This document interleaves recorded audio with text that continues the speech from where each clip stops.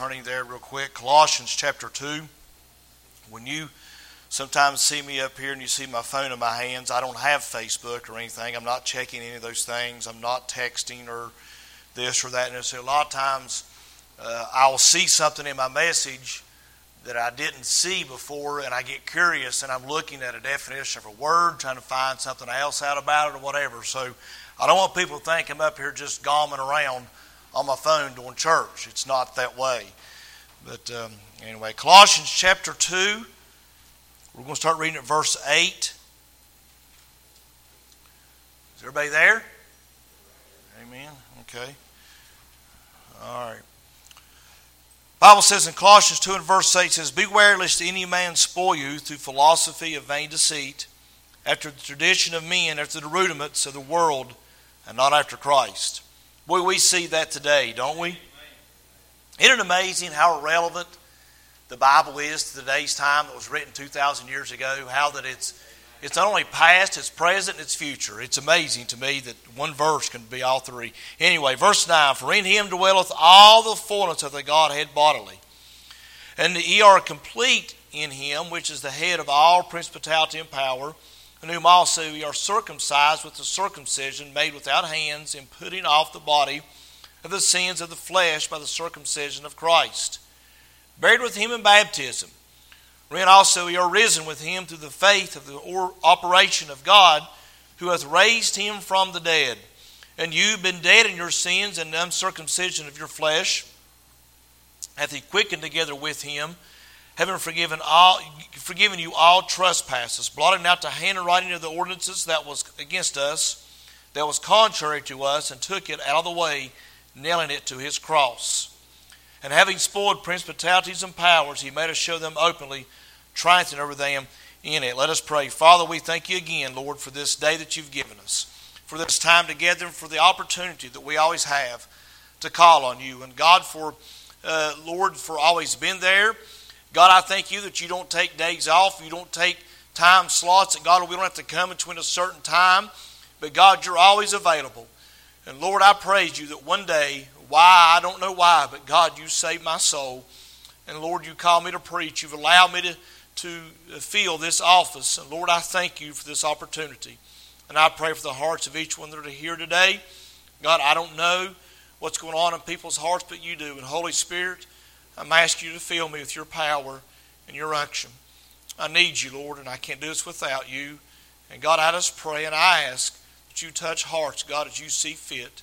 Lord, through your power and through your glory. In Jesus, your name we pray, and amen. As we've been kind of going through Colossians, and I mentioned this as we started this book, and I've kind of took a couple weeks off here and there. I might some more as we go through it.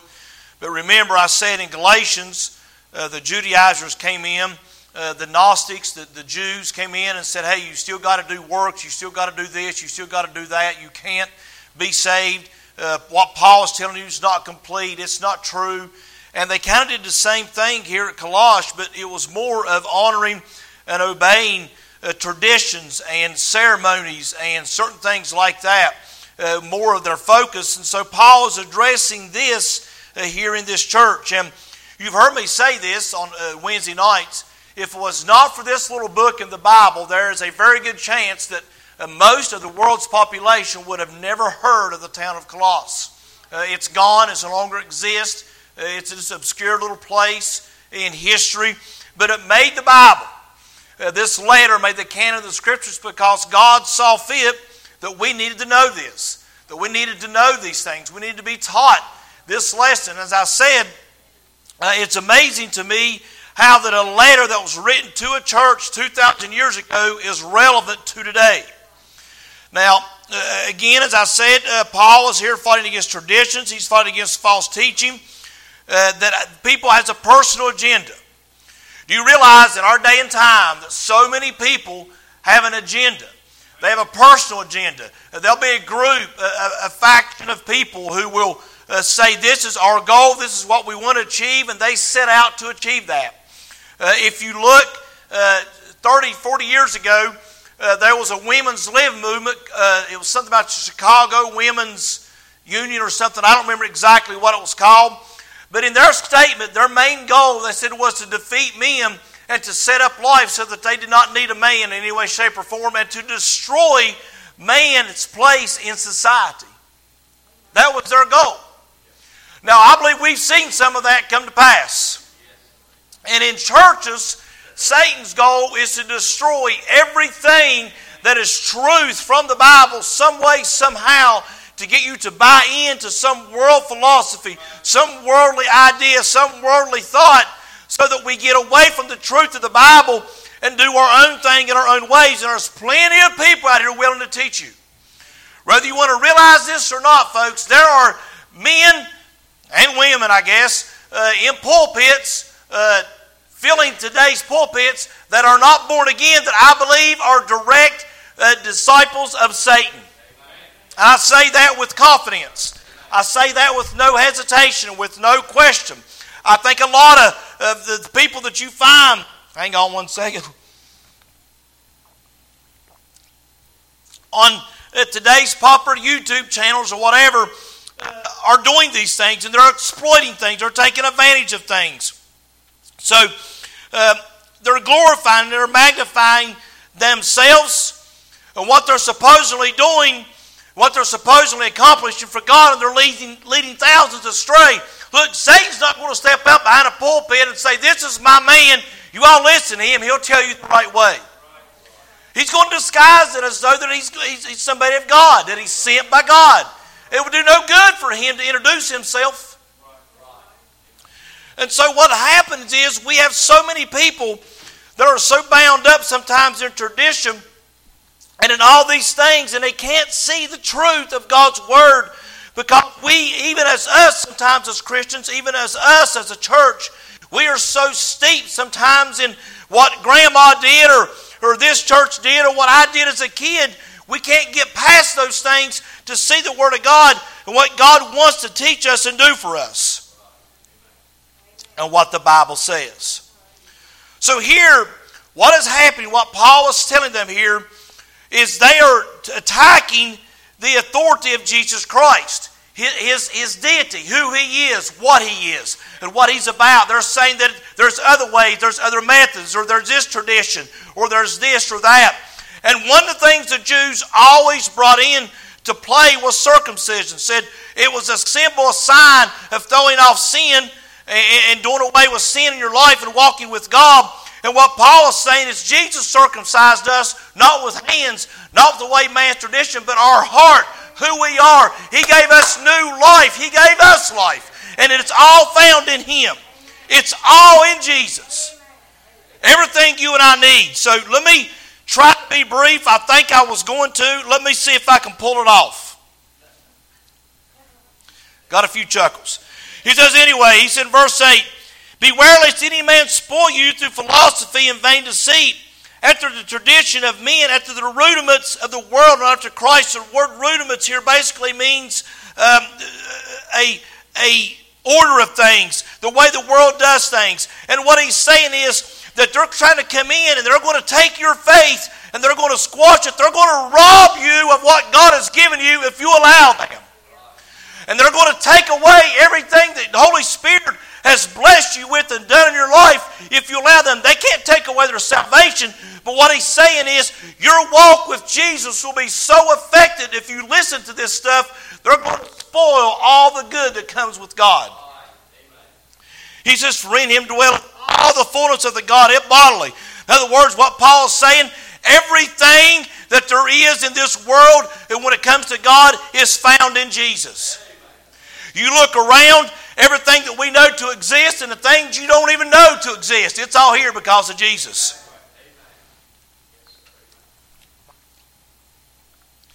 There's a lot that I don't know, way more than I don't know than I do about any subject, probably there is.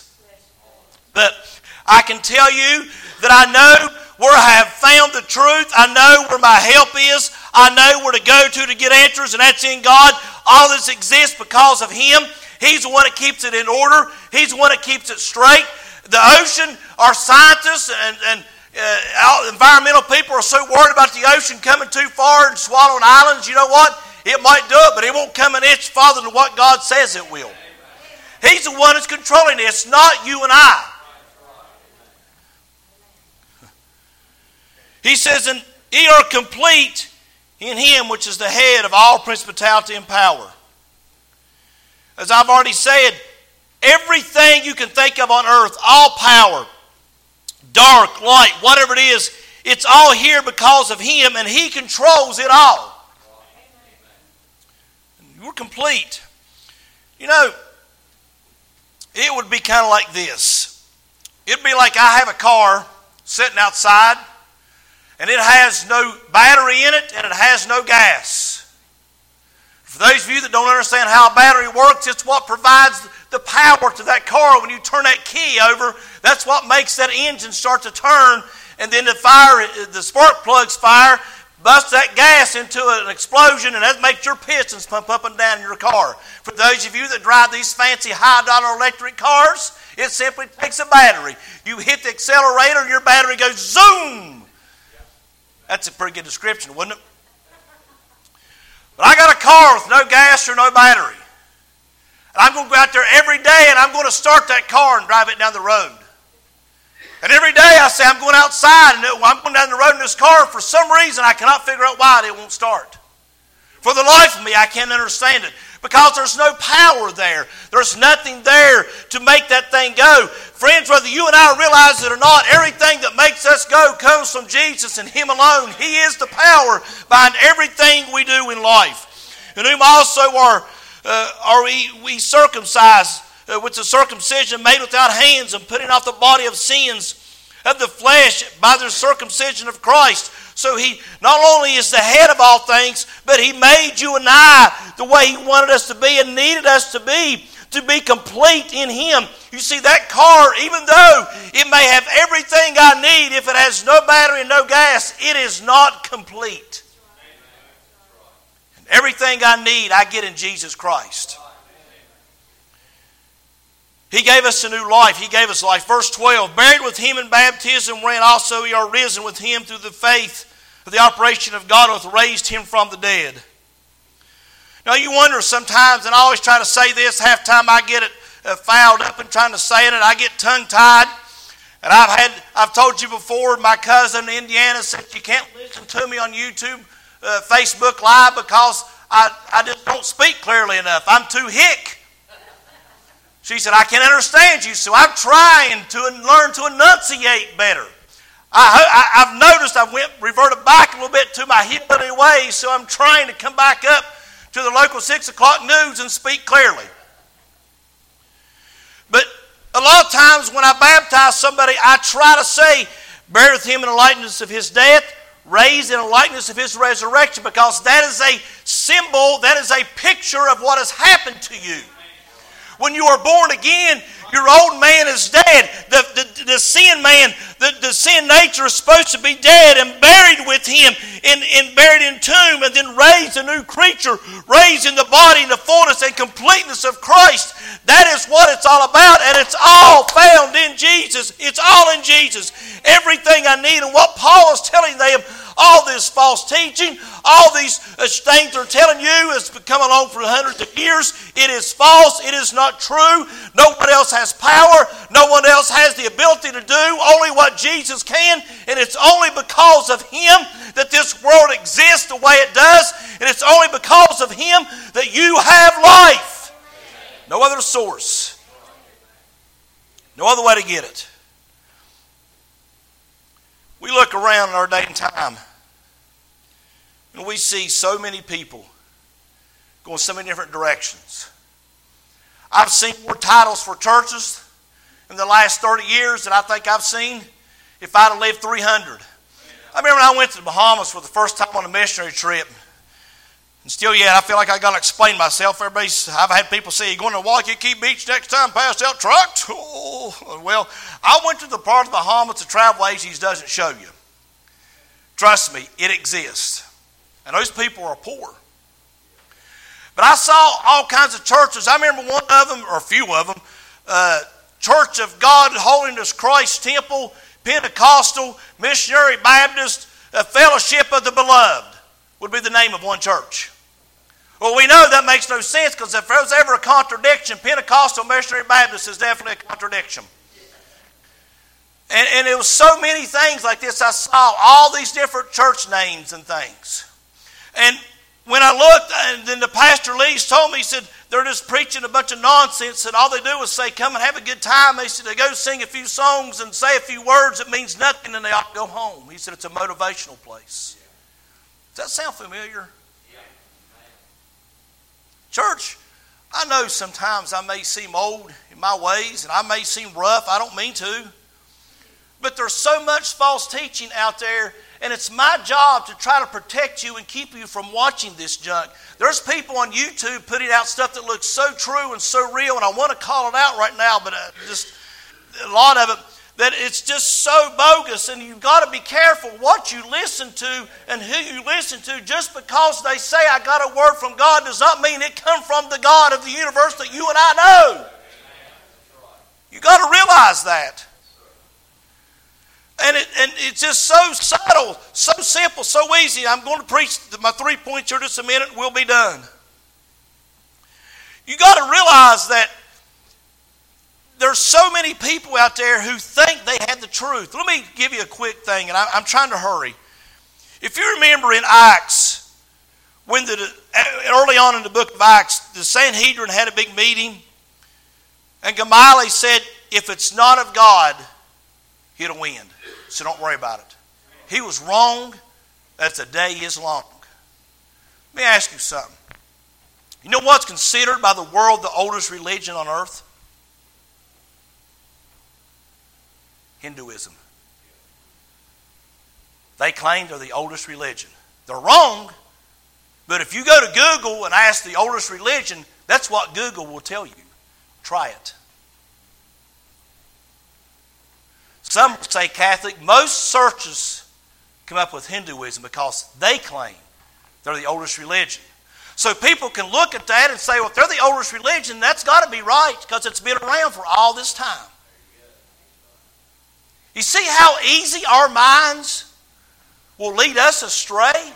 Then you take somebody with a little bit of self-influence, a little bit of self-motivation, look what they can do with that. And then don't think Satan won't help them. He's going to help them because they're defeating what Jesus did. And there's so many people that I hope they're saved. I don't know if they are or not. That's up proclaiming things that are not true. It's folks that's simply not there.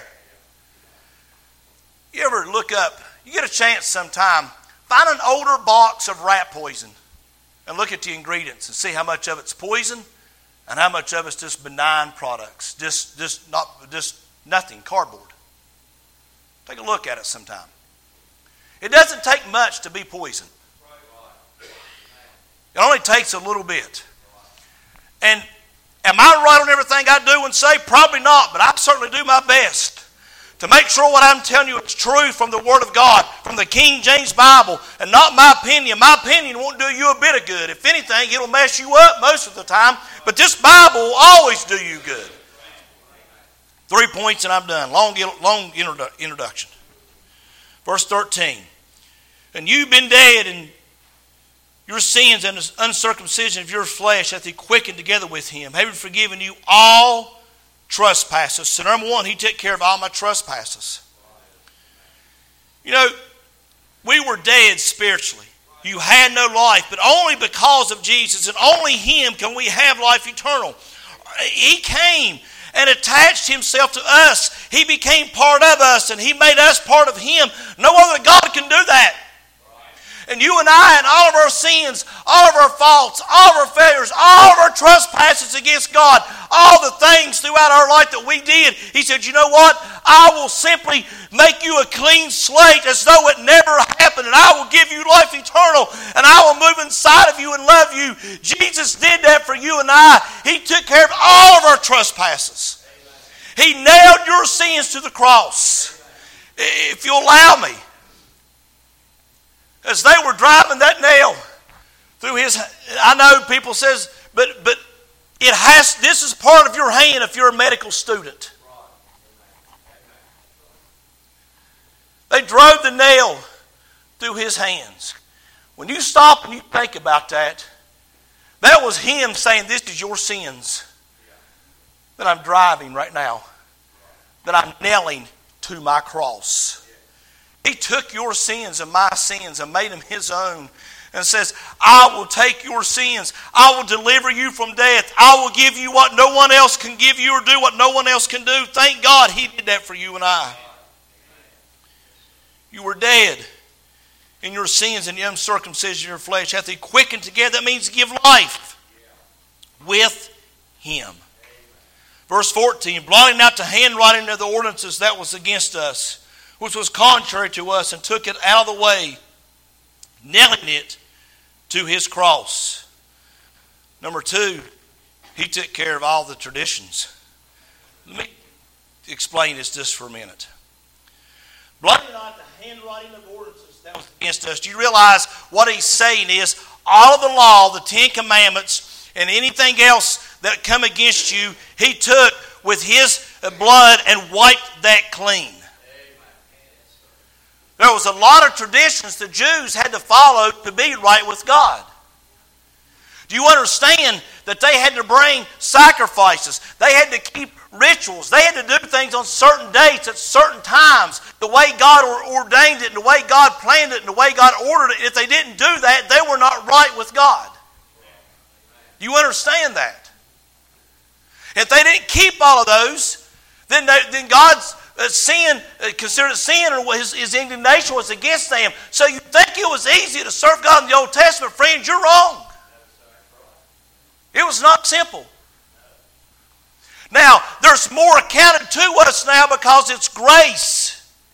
It's stricter in some ways. We're required more because the Old Testament did not have Holy Spirit living inside of them. It did not require the death of Jesus to get the punishment of God off of them for a year. But we are having our punishment taken off for eternity because of Jesus. And thank God He did that for you and I.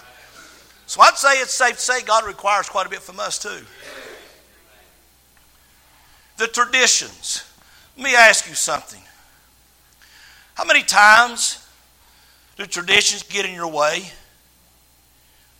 Even now we hang on to so many things that are not biblical. He took our sins, our false beliefs, our hopes, everything, and He nailed them to His cross. What a way of making God, amen? What a, Lord, I don't have this thing on silent.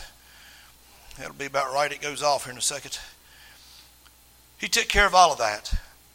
Let me say this, and I'm on the last point. I dare say, sometimes me included, how much tradition plays a part in our life with God in our church service than what we realize. Mark Ruby had one of the greatest thoughts I've ever heard on that. He said, what if somebody, a group of people, were on a deserted island? They knew nothing of the outside world, and a Bible come ashore in their language. And that's all they had to go by of what church could be like.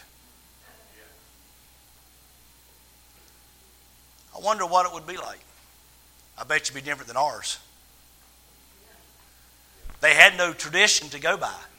They had no influence from the world to affect them. Now don't think Satan couldn't bring things there. He would stir up dust there the same as he does here.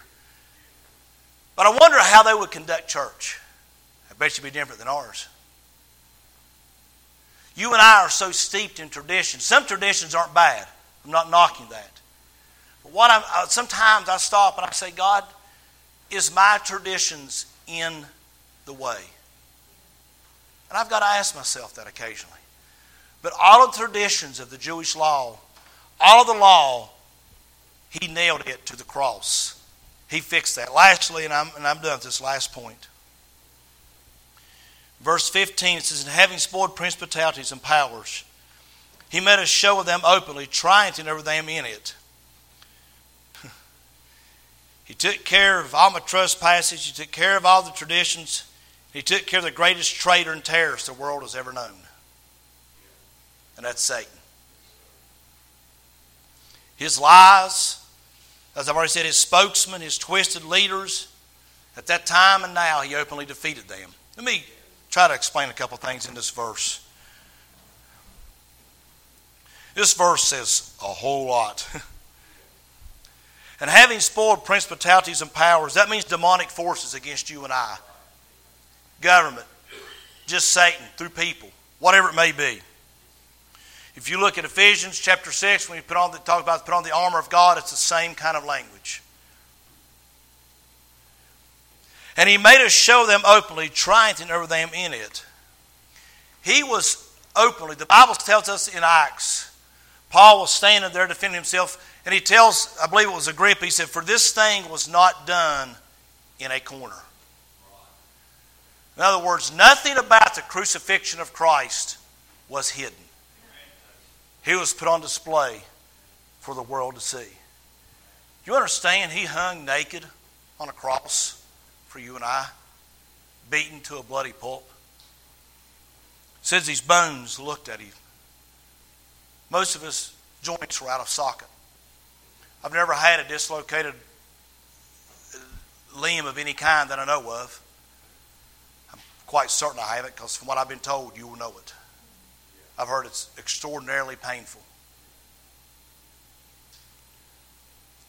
And he took all the wrong that Satan did and all the sins that man had committed by his choice, and he openly answered for all of that for you and I. He took that and said, I'll take God's punishment. I will be crucified. I will suffer for you. And he told Satan, he said openly, I am the ruler of this universe. Do you remember when Satan tempted him up on the top, took him up on the mountain and said, if you'll bow, I'll give you all these cities, all this that you see? Jesus wanted that. You see, Satan is, we know that the Bible says Satan is the current ruler of this world, but God still controls it all. But Jesus openly said, Satan, as he hung there, I believe he was saying, I am going to rule this world. And it is mine, and I just bought it with my blood. And you can't stop me. He made a show openly in front of everybody who he was. The Sadducees, the scribes, all the people that were against him. He openly said, here I am. 3 days later, he rose again from the grave. Thank God. And they've been trying for 2,000 years to write it away and can't do it. Well, this reason or that reason, and none of those hold true. Let me say this, and I'm finished. It'll be another tradition that you need to ignore. Has anybody heard of the Shroud of Turin? That didn't come from Jesus. Don't you get caught up in that nonsense. Supposedly, it was the linen wrappings that he was wrapped in the grave is what they have. That's false. You know why it's false? I'm going to give you a few reasons. Do you know how people treat that thing?